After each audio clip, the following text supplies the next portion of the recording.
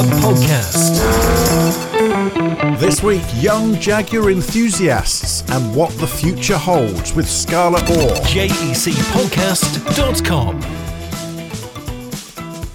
Hello, I'm Wayne Scott. Welcome to another Jaguar Enthusiasts Club podcast, episode 61 to be precise. Hope you're keeping well as we enter into September and autumn is upon us. It's a very busy weekend for car events. As I record this, there is, of course, Jaguars at Gaydon kicking off at the British Motor Museum down there in Warwickshire. There is, of course, Salon Privé, where we have a whole host of E-Types on display and Jaguar Enthusiast Club members on display over the weekend. There's the Bewley Auto Jumble happening down on the south coast. And still plenty to look forward to with Goodwood Revival and, of course, the NEC Classic Motor Show, an exciting announcement for which is coming in our feature interview this week with Scarlett Orr, who is leader of the Young Jaguar Enthusiast movement within the JEC. Looking forward to talking to Scarlett, but first, let's talk you through how Harewood Hill Climb went a couple of weeks ago. It was a phenomenal event, and an event that was marred a little bit, to be honest, by the weather. We had hoped to bring you all sorts of podcast interviews from the paddock and trackside, but the weather was just atrocious, and we basically couldn't get our recording gear out to record anyone. It was horrendous. There were a few breaks, especially early on in the day. The sunshine did peer around from the clouds long enough to start drying the track out, but by lunchtime the rain was monumental, it has to be said, but it didn't put off our hardy track day enthusiasts. They were out there and using the hill to its full advantage. We started quite early in the morning, as often these days do. The cars piled in from about 9 a.m. Some stunners there as well, a beautiful special edition F-Type, right the way through to some really interesting track day weapons actually. One particular car caught my eye, a Jaguar S-Type, mid-60s version on mini lights and a roll cage and very well prepared. And also a big shout to the guys who had taken a 420 up the hill climb as well, and not holding back, might I add. And also a special mention to those in the C-Type replica who did the whole day without any roof or wet weather gear. They must have been very soggy by the time they got home. But one thing was for sure, everyone who turned up, everyone who got involved had a fantastic time, and we've had brilliant feedback from all of those who braved the weather and enjoyed the longest hill climb in the UK, Harewood Hill Climb. Should we do it again next year? Well, let us know. Tell us what you think. JECpodcast.co.uk is the place to go. Click on the contact form. Give us your feedback on Harewood. How was it for you? Have you dried yourself out yet? We'd love to hear more from you. I would love to see it come back. I had a fantastic day, not only watching all of the Jaguars going up the hill, I enjoyed helping people round the hill and giving some advice. It was great to hear Colin Porter giving a really comprehensive driver's briefing as well. We also had Jim Johnson there present, who was here on this podcast just a few episodes ago, giving us tips on how to drive the hill climb. And it was on one of his coaching sessions with me that I had a slight mishap in that, let's just say we launched off the start line a little bit too quickly, and I think something gave way underneath the car and bent my rear trailing arms. Now, I hasten to add, I wasn't in a Jaguar. I was in fact in an old Triumph, but for all those concerned messages I've had from other people on the hill from the day, the car is now fixed and has been back out on the road at events ever since, with reinforcement underneath is all I'll add to that. A brilliant day had by all. If you want to see all the pictures, keep your eyes peeled. It'll be all in the October edition of Jaguar Enthusiast magazine. Editor Nigel Thorley was present on the day. He's got some absolutely stonking photos of the cars going up Harewood Hill Climb. In fact, he's also got some brilliant photos of all of the smiles beaming out of the windscreens as people took to the hill as well. So keep your eye out for that in the next edition of the club magazine, Jaguar Enthusiast. And also a great thanks to everyone who made the day possible, all of those volunteers on the day that signed people in, checked tickets, the caterers as well. We had some lovely food for lunch. Lasagna, oh yes, we weren't slumming it. We even had roast pork as well. It was all going on. Let's hope we can do it again in 2022. We'll do it again if you support it. So let us know if you'd like to see us come back at Harewood Hill Climb for another track day event in 2022. This weekend, as I mentioned, is Salon Privé weekend, and we have all sorts of different club cars there on display. Of course, the winner from Concours at the Summer Jaguar Festival at Bicester Heritage is also competing there this weekend, and hopefully we can bring you news of what happened at Salon Privé on next week's episode. And just a final mention, of course, that we are still taking bookings for our superb track day at Castlecombe, happening on Tuesday, the 5th of October. You can find all the details of that and other events as well that you can get involved with at jec.org.uk/events. Right, Tom had some drama when he went to Cadwell Park with the next round of the JEC Race Championship. He'll be telling us all about that in just a moment. Also our interview with Scarlett Orr after we induct another Hall of Fame member now from the world of motorsport with Richard West next. Motorsport Heroes with Richard West's Hall of Fame. Well, on this week's Jaguar Enthusiasts Club podcast, our inductee into the Hall of Fame is well and truly back in the Jaguar camp. We've covered all sorts of personalities from all walks of motorsport life, but now we are back to Jaguar, and a Jaguar Formula One driver, no less. There can be not many, really, that we can be talking about, Richard, but this time it is, of course, Eddie Irvine. So where did it all begin for Eddie? Well, it started out, as we all do, but on a particular date of November the 10th, 1965, when he was born, into Northern Ireland, into a family with a sister, Sonia. His dad, scrap dealer, had a scrap yard there, and mum, Kathleen, also a great supporter of the family. And he started his very early career. He wanted to race motorcycles, but Eddie was an incredible character, full of life and incredibly talented when he puts his mind to it.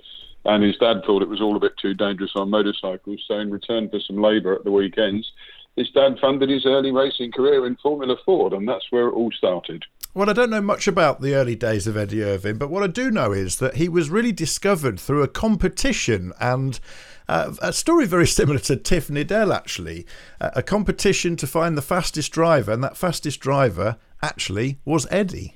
Marlborough take a lot of credit for this. The late John Hogan, who we've talked about before, John was Mr. Marlborough, effectively. He was the man who came up with the Marlborough World Championship team at one point. Virtually every driver in Formula One and every other form of motorsport had a Marlborough badge on them for the cigarette company. And John and his colleagues came up with this idea that whenever they would spot talent lower down the ranks, they would put together a Marlborough paid test session. And some of the great luminaries like Dick Bennett from West Surrey Racing, a man who obviously ran Ayrton Senna in his early career, Ron Dennis, other people, Mike Earl from the Onyx F1 fame, they would come together and they would watch these guys. And in fact, it was the winter of '87 when Marlborough organised a test following the British Formula 3 season.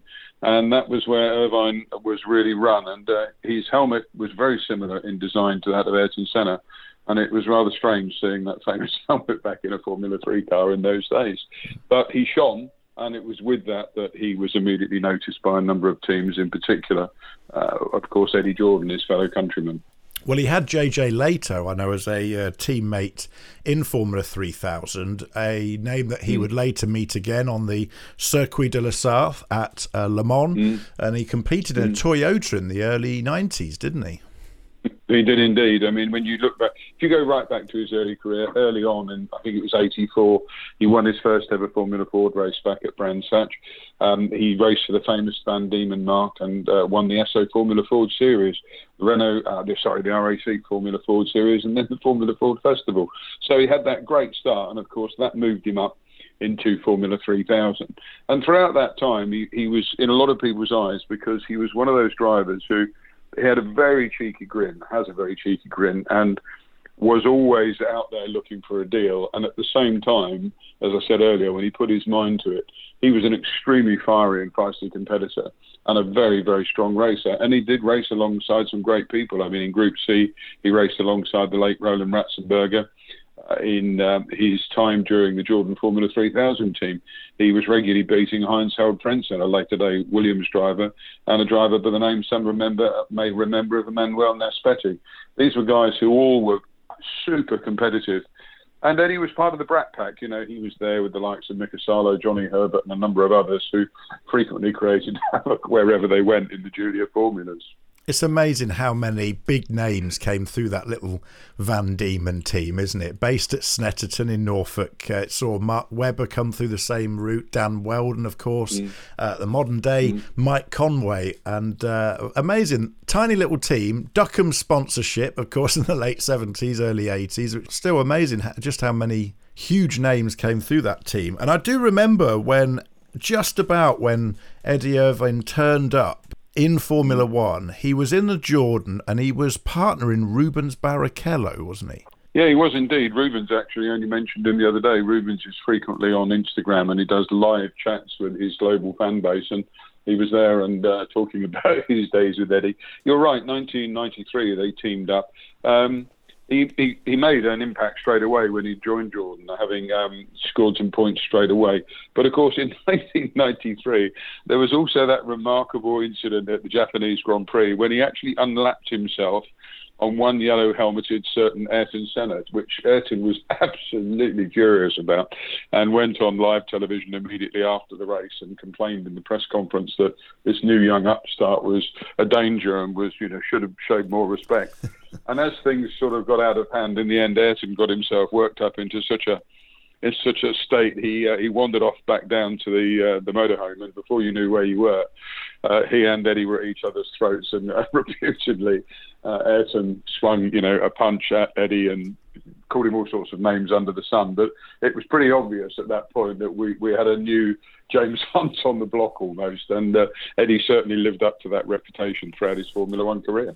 Well, a phenomenal race at Le Mans just a couple of weeks ago from recording this, as the Toyota team took the first win of the hypercar era, really.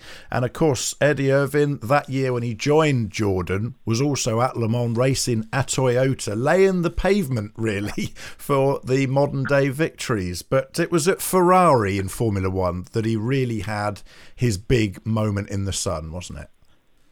It was. Just going back to that Le Mans race for a second in that season, he drove the Group C car alongside Toshio Suzuki and Manasori Sakaya, and they finished fourth overall. And a lot was learnt in those early days, and Eddie actually enjoyed sports car racing. He was a great team player. The Ferrari thing, he was at Jordan for 94, and again he was partnered by Rubens Barrichello. He was quite controversial during that time. He got himself involved in a bit of a 4-car pile-up and got a 1-race ban and a 10 grand fine. But Eddie, being Eddie, decided to appeal it, and they increased it to a 3-race ban. And his seat was filled by Guri Suzuki and Andrea De Cesaris for the races in Monaco and San Marino. And of course, he also was replaced, by the Pacific Grand Prix that year in AIDA. He came back to the Spanish Grand Prix in 94. He also garnered further controversy. I mean, later that year, he had a coming together with Damon Hill. And he was warned of similar further incident would see his super license revoked. But, in typical Eddie style, it didn't particularly bother him. And outside of Formula One, that year, he went back to Le Mans again, of course, and as a substitute for Roland, who had died at Imola. And he drove alongside Mario Martini and Jeff Krosnoff. So, again, one of the latter day drivers who was prepared to go and do things. But as you rightfully say, he stayed with Jordan throughout 95, but then, of course, in 96, there he was in a Ferrari. He'd signed a 2-year extension to his contract to stay at Jordan, but I think I'm right in saying that Ferrari actually bought him out of that contract because they could see that they had a really strong guy on their hands. And there he was at Ferrari, and all of a sudden, I think he was the last British driver actually to be in a Ferrari. Right up until the present day. But as soon as he got in there, he did a good job. And he was there alongside double world champion Michael Schumacher and immediately started scoring points. So it was a good move for him. Well, he very nearly took the championship, as you say. But in the year 2000, he arrived at a team very close to our hearts. He arrived in a Jaguar. But for some reason, and I recall this very vividly from the time, there was a lot of hope, there was a lot of expectation placed on that Jaguar team because, of course, it was the former Ford Stewart team. There'd been a lot of great talent pulled together in that team. Yet it seemed like Eddie Irvine couldn't keep the car on the track for the first season. No, we've talked a little bit about the Jaguar F1 program before, and I think for those listeners who are not familiar with it, it had a number of people at the helm. Obviously, the late Niki Lauda was there, IndyCar specialist and champion Bobby Rahal also was there for a short period, in a team role, and then it went through a series of management changes. Eddie had, as you rightfully said, almost won the championship with Ferrari. He'd started off his final Ferrari year by winning the Australian Grand Prix.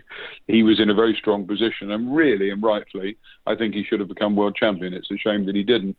But when he arrived at Jaguar, Jackie Stewart at the time said he'd been in the shadow of the number one driver, meaning, of course, Michael Schumacher. But the team never quite seemed to gel. I mean, in Jackie Stewart's hands, when it was the Stewart Grand Prix team and then became Ford and then morphed into Jaguar, it had been through so many management changes that, to be frank, I think what had happened is it had unsettled the team, because we've talked a lot before about some very competent leaders in motorsport. And Jaguar at that time was going through a number of political changes at the top of the tree. And when guys like Niki Lauda and Bobby Rahal come and go, it sends a tremor through the organisation. And I just don't think that it had the focus that it needed to do the job, despite the budget and the fact that it had a good sponsorship portfolio at that time. Well, that first season saw him spin off. I think he collided with a number of drivers at points as well. And then, of course, he had some time off because he had appendicitis. Then there was a big falling out, wasn't there, between Bobby Rahal and Eddie Irvine, because I think he knew he'd underperformed. And I seem to remember there being a big challenge. Well, basically, if you can sack me, and I know you want to sack me, but you can only do it if I don't achieve this, this and this. And in actual fairness and credit to Irvine, he did go out and achieve great things following that. But there was always that sense that you got the feeling Jaguar wanted to get rid of him. And I think they even tried to sell him back to Jordan at one point, didn't they? Yeah, they did. Bobby reputedly entered into discussions with Jordan to try and get Eddie back in the team, and there was quite a lot of money talked about at the time around that deal.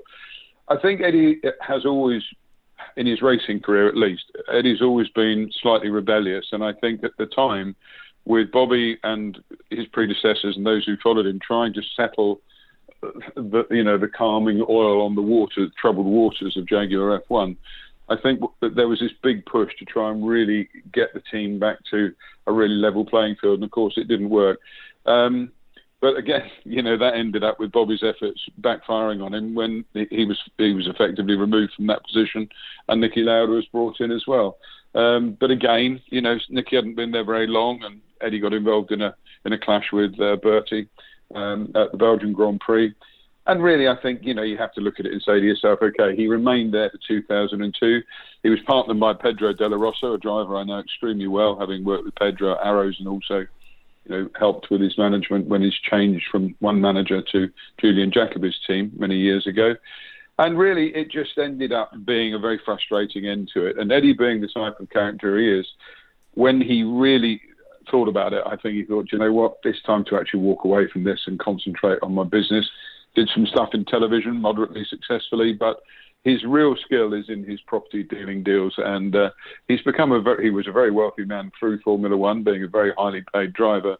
But in these later years, he's become a very, very successful property developer globally, and I believe spends a lot of his time based in Florida, where he runs his property empire from. It's interesting, isn't it? We often talk about drivers that go one of two ways after their career. They either hang around motorsport in very senior roles, as so many of them do, or race in club motorsport or within historics, or they just wash their hands of it entirely. And you get the feeling that Eddie had his day, he shut the door, and it's a door he'll never reopen again. No, he had a look at a couple of teams. He looked at purchasing Minardi. I think at one point he even looked at putting a consortium together to try and buy Jordan Grand Prix. But having said all of that, as you rightfully say, he got himself in a bit of hot water for riding a scooter through London with no licence and I think no insurance at the time, which got him a bit of a fine. But having said that, in 2009, he did demonstrate that wonderful, wonderful Ferrari 312 at the Goodwood Festival of Speed. And one can never say never with Eddie. If there was something there that appealed to him, he's the type of character who would come and do it. But having said that, Formula One was a great place with him. I remember walking into the paddock at the inaugural US Grand Prix with him striding down the paddock towards me with Bobby and a couple of others. And the only thing he said to me when he walked past is, "Have you got any deals for me?" And he was always one looking for a deal. And I suspect that is why he's become such a successful wheeler dealer in the property world in which he now operates. Well, he won 4 Grand Prix during his career, 26 podiums. He had a class win at Le Mans and finished second in that Toyota in 1993. He is our latest inductee into the Jaguar Enthusiasts Club Podcast Hall of Fame, Eddie Irvine, 55 now.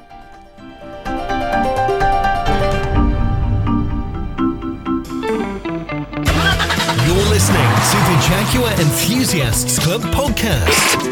To find out what events you can get along to or to discover local club meets in your region, visit jec.org.uk.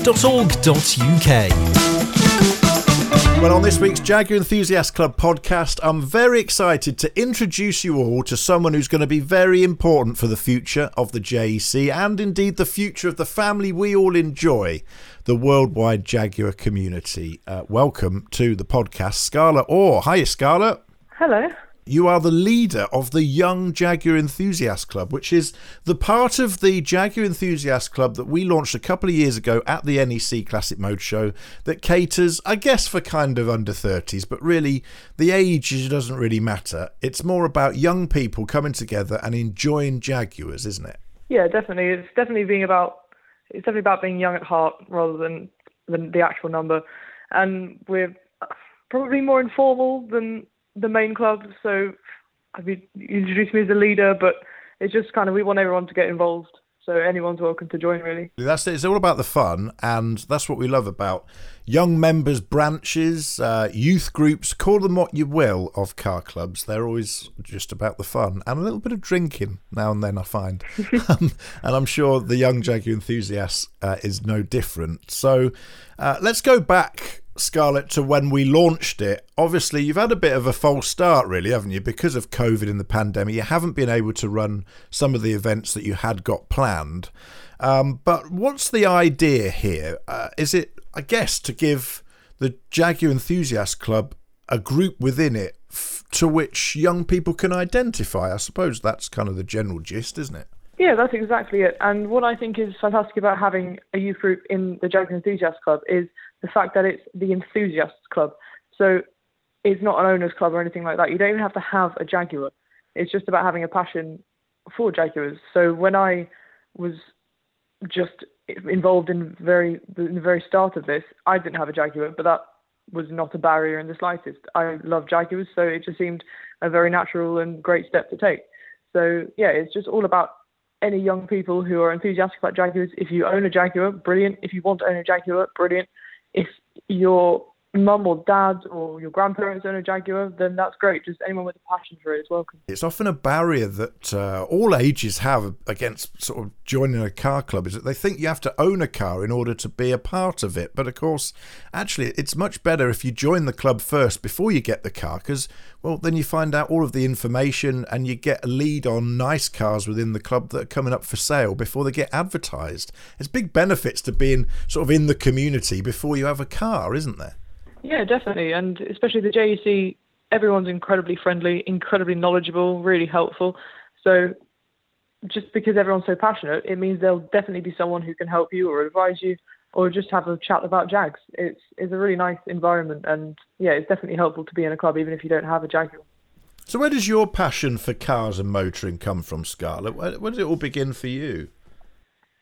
Well, it began with my dad, because he was mad on cars for his entire life, and when I was a baby I got dragged around car shows with him, and then eventually it turned out that I quite liked that, and so I decided that I was going to make that my hobby, my passion, cars and motorsport.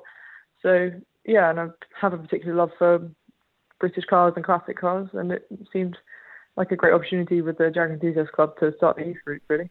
Brilliant. And of course, you've taken it one step further than that, haven't you? Because not only is it your passion in terms of a pastime and a hobby and what you do with your spare time and, you know, that sort of family introduction that you had as a youngster there, but it's your future career.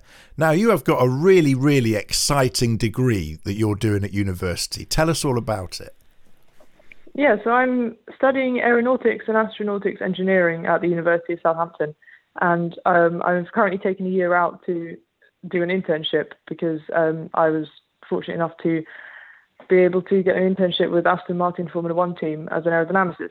So I really hope that I can have a career in it because it's certainly what I want to do. Because, my passion for motorsport is so great. And I thought, well, why not make a career out of that?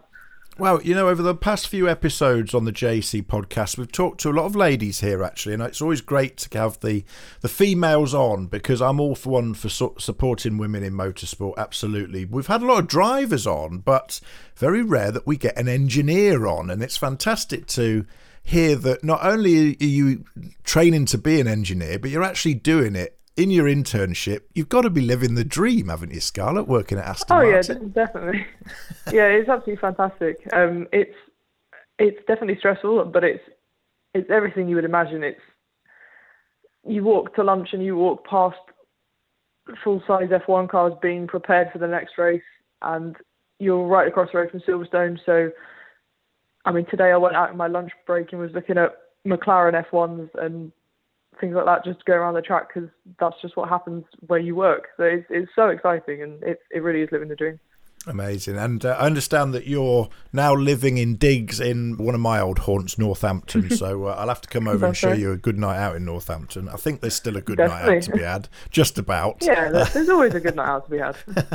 Where would you like to be in, say, 5-10 years' time?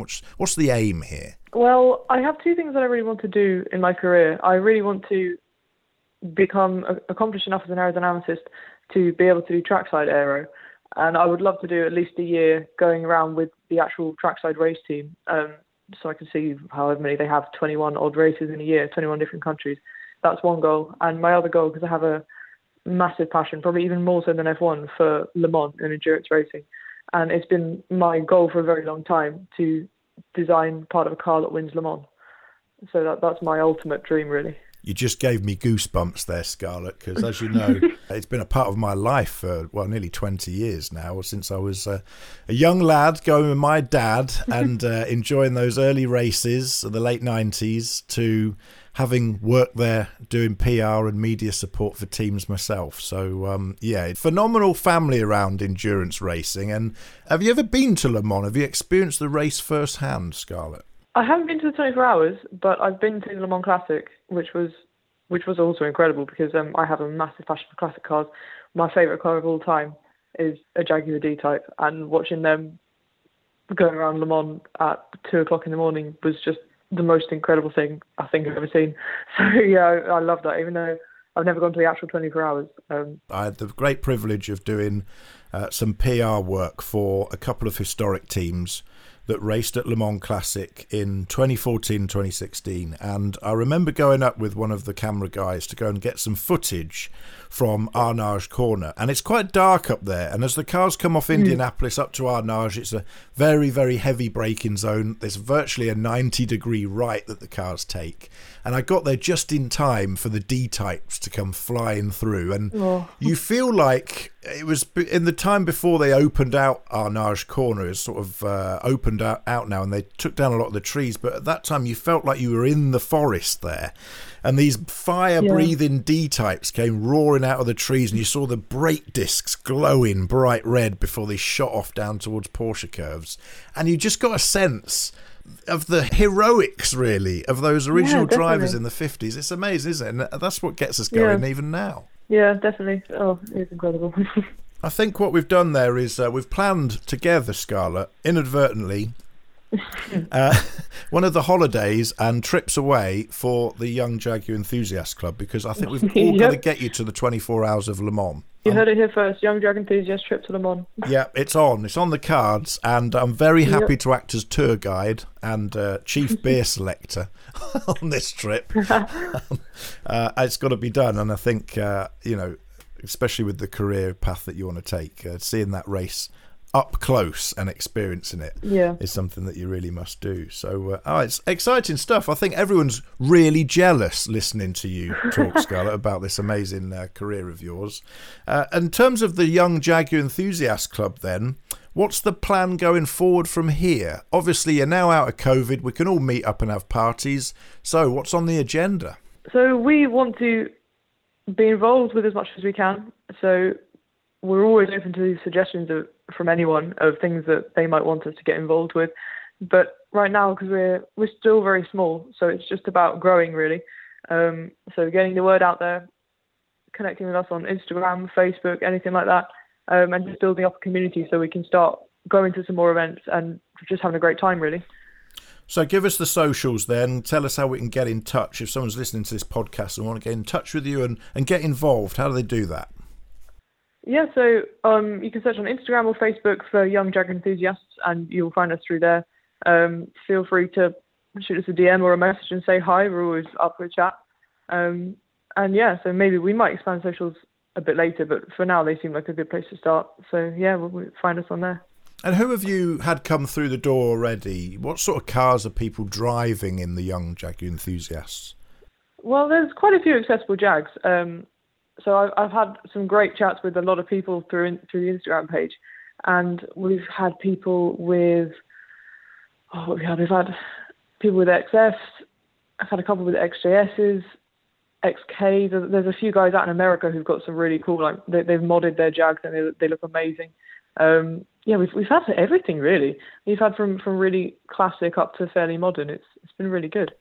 It was funny because I remember when you and I were at the NEC Classic Motor Show and Tom was there as well, and we launched this thing and the press made a big thing of it. We had articles and announcements and it was all very good. And people came up to me and said, you know, Wayne, how on earth are you going to make that happen within Jaguars? How can young people afford Jaguars? Well, the funny thing is, probably out of all of the club's young members groups that I've been involved with, it's probably the quickest and easiest to start because actually there are so many accessible models, and not just accessible from the point of view of you can actually afford one, but also you can use them as a daily driver. X-Types, for example, are brilliant cars to just use every day.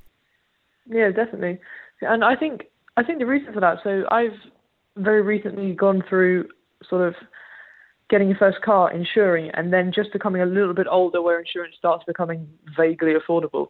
And I think what it is that if you're interested in having what I would call an interesting car, so anything like a Jag or anything like that, there comes a point where as soon as it's cheap enough for you to actually insure it, it doesn't actually really matter what the car is. So I have a passion for MGs as well, and it's hard for young people to insure them. So it's quite expensive to get insured on an MGB or a ZR or something like that. But by the time it becomes cheap enough, things like X-Types and some of the older XFs become pretty much the same price. And they're an incredibly attractive option, and they're very, very nice cars to have as a second car or something like that. So it's definitely doable. It is hard, admittedly, if you were, say, 17, 18 getting a car, but by the time you're 22, 23, it's definitely doable. It's a really good point, that. It's actually something I'd never really thought of in that sense. And you're right, if you're going to be paying, I don't know, what the average insurance premium is now, £2,000 a year, something like that, you might as well have something nice for that money than be banging around in an old Fiesta. Yeah, because there's a lot of cars where there's hardly any difference between something very ordinary and something a little bit special. There's not a lot of price in it sometimes. Yeah, absolutely. And of course, if you look at cars like the XJ6s, XJ40s, there is a lot of car there for not a lot of money. Oh, yeah. You can still pick them up for a couple of grand, especially the X300s. And actually, they're a relatively affordable insurance group because they're very safe cars in terms of insurance profile. They don't have a lot of accidents, do they? No, they don't. I suppose that is one of the benefits of having so many people driving them and looking after them for so long, that it does give Jags quite a good name when it comes to insurance. Well, this is a great thing. The opportunity we have here is to really get together the next generation of Jaguar fans, those people that are going to take the club forward into the next 20, 30 years. It's really exciting because these, as we've just explained, these are cars that they can afford, they can use every day, and just building the community now is what it's all about. And I know that I've certainly introduced you to some of the more established young members groups in other clubs. I know you're already a member of the MG Car Club's young members branch, so you've got a good feeling for what's happening in other clubs there. What's the ambition with this? Where would you like it to be in a couple of years' time? In a couple of years' time, all I want is for a community of young Jaguar enthusiasts to exist and to go to shows and to have links with TR Youth, MG Car Club young members, whoever, and yeah, just enjoy Jags, enjoy having a good time. It just should be sociable and fun, and no judgment on what Jag you do or don't have. Just a really nice community to be in, really. Absolutely. Well, I know from the other young members groups, and I founded one of them in one of the other clubs, it has given me a huge load of friendships, and those friendships will last for the rest of my life. And some of the amazing memories, some of the amazing hangovers as well, I have to be honest, that I've had over that time have been brilliant. And let's hope we can replicate some of that brilliant feeling. And, yeah, we're definitely aiming for the hangovers. Yeah, that's it. Yeah. All good memories come from great parties, I always say. So, yeah, we look forward to getting involved in some of them. And I hope that you won't tell me I'm too old to come and get involved with some of them as well, Scott. Oh, absolutely not. Young at heart, that's what we always say. That's it. Well, it is a very exciting time because here we are talking to you in September, just a couple of months away from the NEC Classic Motor Show. Yes, ladies and gentlemen, it is back. And it is the big season closer for the classic car world. And this is an exciting moment for you, Scarlett, and for Tom and for the rest of the young members guys there, because you have a stand. It's going to be your debut at a show with your own Young Enthusiast stand. What's the plans? Well, firstly, we were incredibly excited, and I think it's brilliant because it was only a couple of years ago that it was decided at that very event to start this. And we've got our stand next to the main JEC stand, so we've really establishing that really nice tie there. And we're going to have some really great accessible Jaguars on our stand owned by young people, and you can come up to the stand, see this car cost this person this much money, it costs them this much to insure, and they're this old, you can do it too.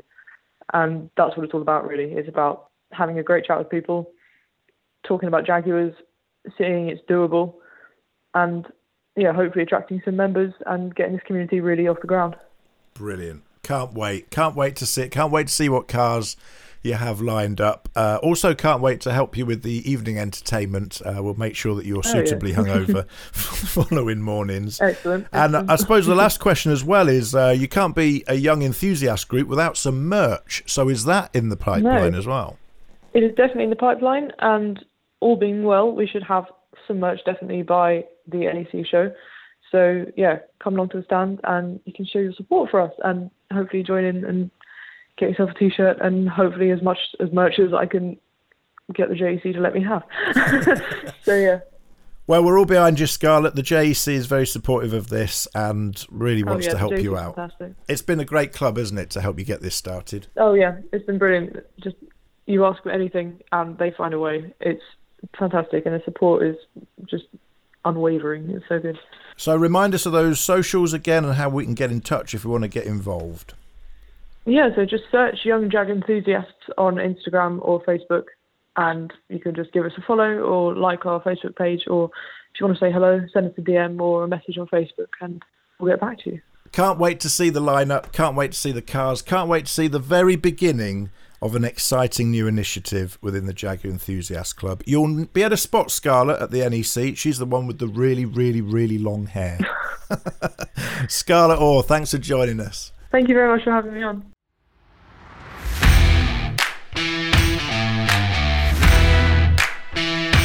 You're listening to the Jaguar Enthusiasts Club podcast.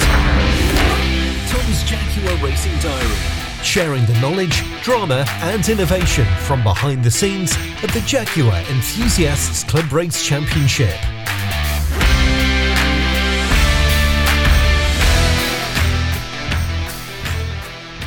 That's pretty early start this morning up at Cadwell because we've had our XJR6 called up for scrutineering this morning. So with the COVID rules now slightly relaxing, they've actually decided they're going to be doing spot checks on cars.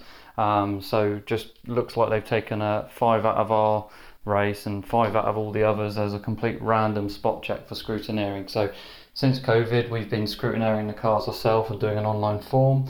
And now they're obviously checking up on that and making sure that all the cars are complying to rules rather than us just saying they are. So Dan's going to take the car down to scrutineer and make sure there's no issues with that this morning.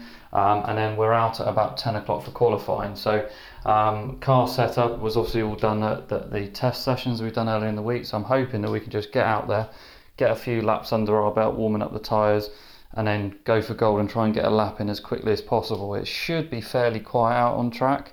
There's only 14 of us qualifying, so the grid numbers are a little bit low this time. That does sometimes happen with Cadwell, being that it's pretty far for everyone, so it's quite a commitment to get to this circuit, and with it all being on one day, it sometimes put people off with the travel distance just for a one-day event, if that makes sense, rather than breaking it down over the weekend. And it is also on the bank holiday Monday, so I can only assume that's why the numbers are low. But still, we've got James Ram. Colin's car is here actually, but Michael Holt's actually driving that one, so that'll be interesting to see how he gets on in his car. I believe Colin's away this weekend, so numbers a little bit low. Obviously, we've still got our 2 biggest competitors here in contention for the championship. So Tom Lempfel is leading still. He's out in his XJS. Although he's in a different class, he still could pip us for the overall win. And same with Mike Seaborn, is in Class B. So it's all to play for. We need the points. We really, really need a good result here the weekend. So I want to get out there, get a good qualifier in. And also I'm a little bit nervous because we got Matthew back in his XJR6 as well, and I think he's feeling the same. Obviously we tested it, the car was absolutely flying, so I'm really hoping he gets a good result and just gets some laps under his belt. I'm sure it's going to feel a little bit different to the XJ40 he was racing previously, which is ours, which is a Class A car, and now he's obviously in the fully modified Class D car. So I really hope he has a good run out and gets a good result as well, which will build his confidence back up. So yeah, weather-wise, it's looking pretty overcast here. The weather apps are saying no sign of rain, but when we tested here, we had 1 minute it was absolutely perfectly dry, next minute it just came over completely black and showered. So and one of the things I did notice, it was really, really slippy in the wet. It went from the car went from being really, really dominant and loads of pace to just nearly undrivable as soon as a bit of water on the track. It was just no grip anywhere. So I'm going to have to watch out for that and just be careful if it does shower, that it does get very slippy quickly. Sometimes even when it is raining, you still have a fair amount of grip before the water actually proves a bit of a problem, but here it was nearly instant, so that's something I need to watch out for. But obviously got qualifying at 10, so we'll just check all the fuel and stuff and see what we can do.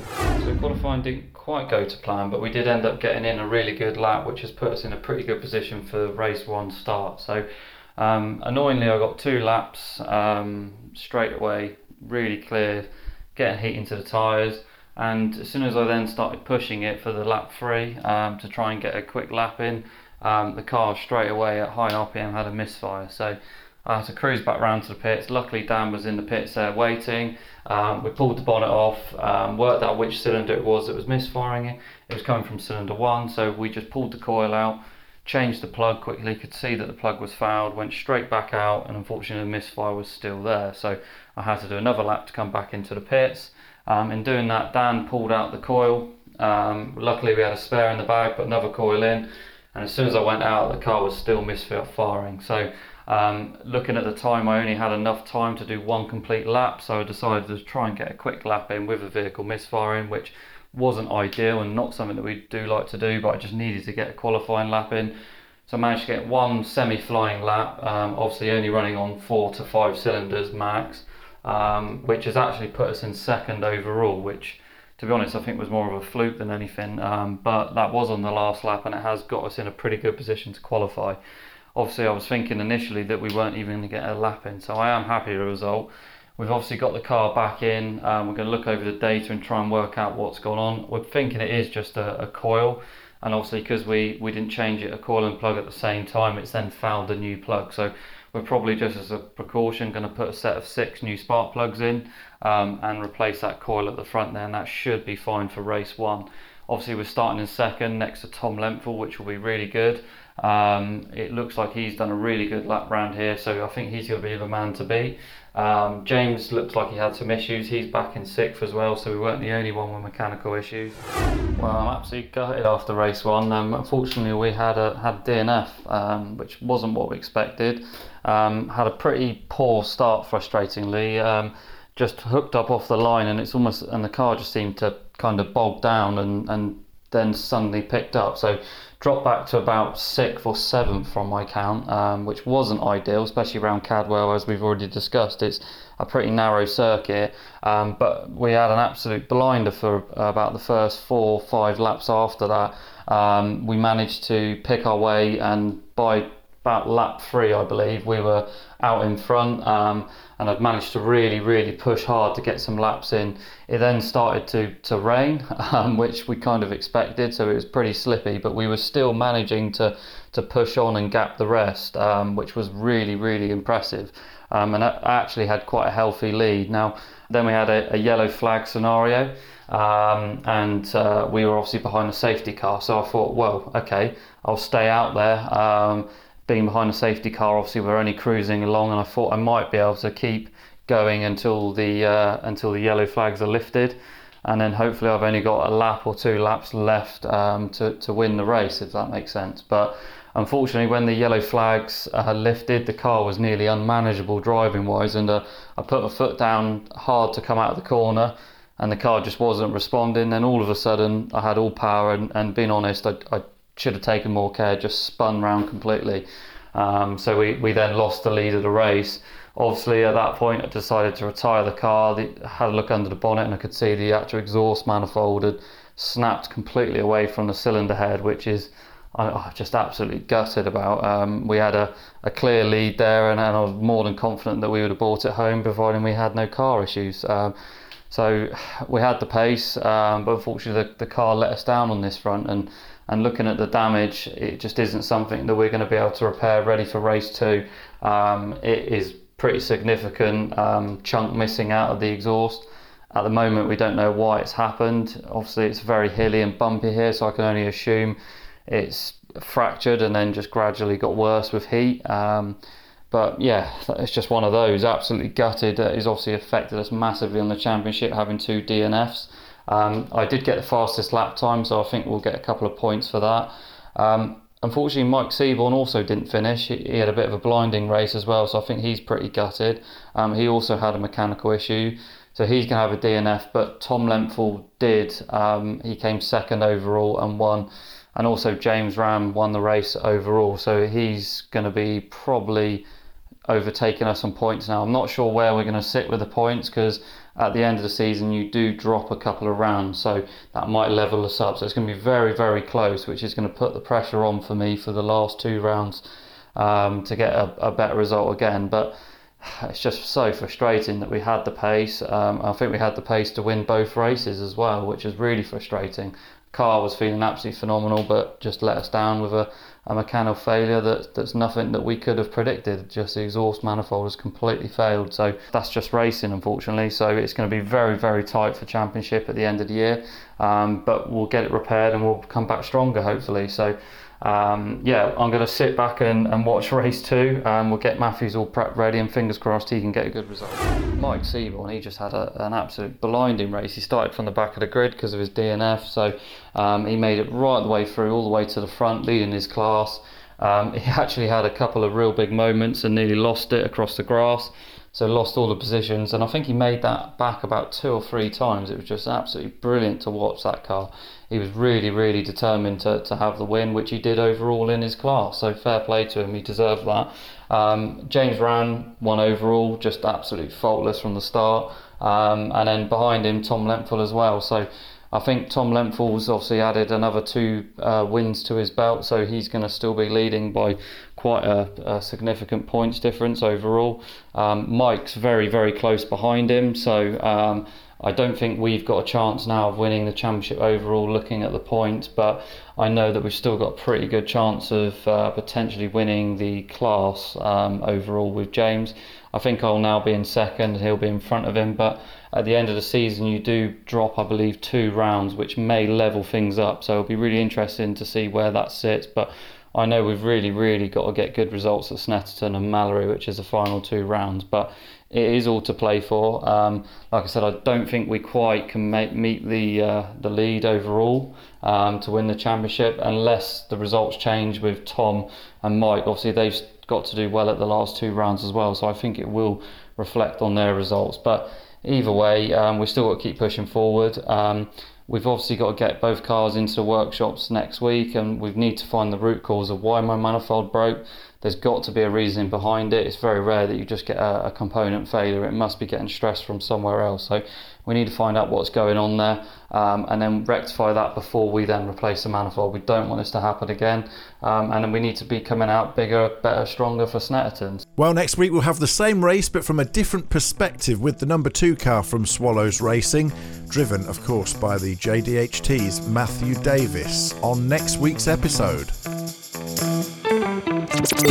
That's all for this episode of the Jaguar Enthusiasts Club podcast. Don't forget to keep in touch with us here on the JEC podcast via www.jecpodcast.com.